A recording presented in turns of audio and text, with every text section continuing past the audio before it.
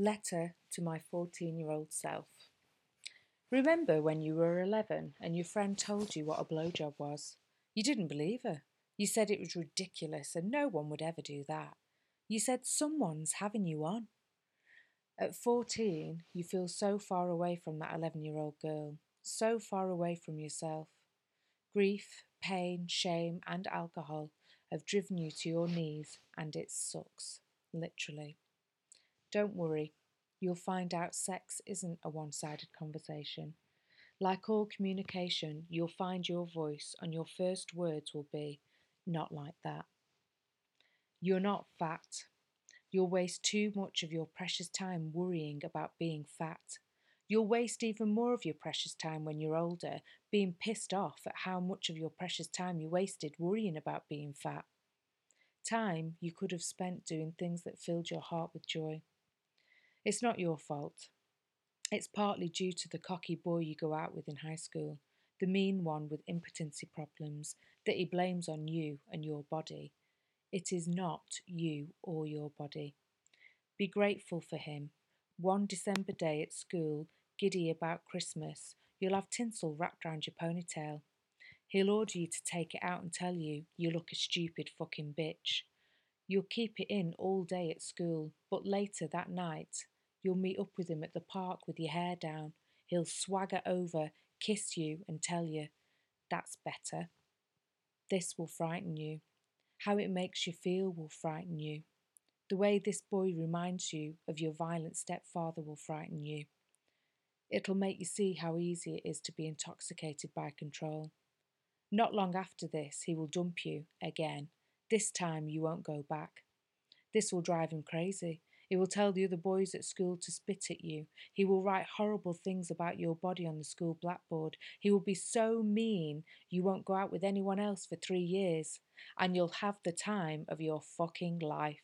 You'll dance, you'll drink, you'll wear whatever you like and speak to whoever you like. Some men in your seaside hometown won't like it.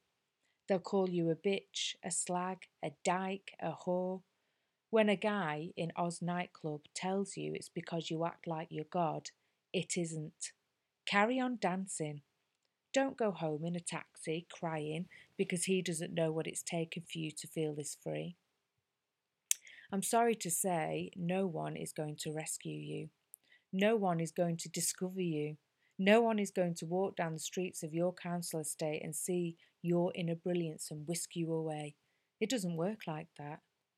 Don't worry, you'll save yourself. It takes longer, but it will feel so good. You will take the risks, do the scary shit and be brave. That's how it works for nearly everyone. Believe it or not, you'll be a youth worker for a short while, and you'll stand in front of a group of 13-year-old girls that think female masturbation is sick and fucking disgusting. You'll stand in front of them with your toes curling. You'll stand in front of them with your heart pounding and tell them it's brilliant actually, and without it they will never know what they like. Yes, little secret I will burn in hell masturbator you will stand in front of a group of confused 13-year-old girls that hate their vaginas so much they let men fuck them till they are bruised and bleeding, girls that think sex is to pleasure men, girls that let men have sex with them in telephone boxes, in parks and in skips, girls that say to you, do you do it? You will, believe it or not, stand tall and say, yes, I do, and I love it. The sky will not fall in, and God will not strike you down. You'll go home and cry that night after work. Not for you, but for the state of the fucking world. It'll all be worth it, though. Those young women will decide to call their youth group Women That Wank. Don't wait for permission to create. You'll spend your early 20s telling people you're not creative, mostly because you can't draw. Stop it. Everyone is creative. The older you grow, the more you'll come to realise that you are one step removed from all the creatives and artists you love. That step is belief. You'll eventually believe in yourself and go on to write poetry and theatre and even share it with the world. The universe is one step ahead of you. You will fall in love with a kind man and go on to have 2 kind, funny, lovely boys. Yes, I said boys. All your sisters will have girls, but the universe knows what you need. Even your cat, Rolo, will be male. Your house will be full of men, and it will be mostly joyful. You'll go through a phase of reading your boys their favourite bedtime story every night. You'll find it boring and repetitive and not understand the appeal for them. It's just a story about a family going on a bear hunt. They come across easily navigated weather related obstacles a shallow river, a snowstorm, a forest, a muddy field. Nothing really happens. Each time they encounter a new weather related challenge, they say over and over again that they can't go under it. They can't go over it.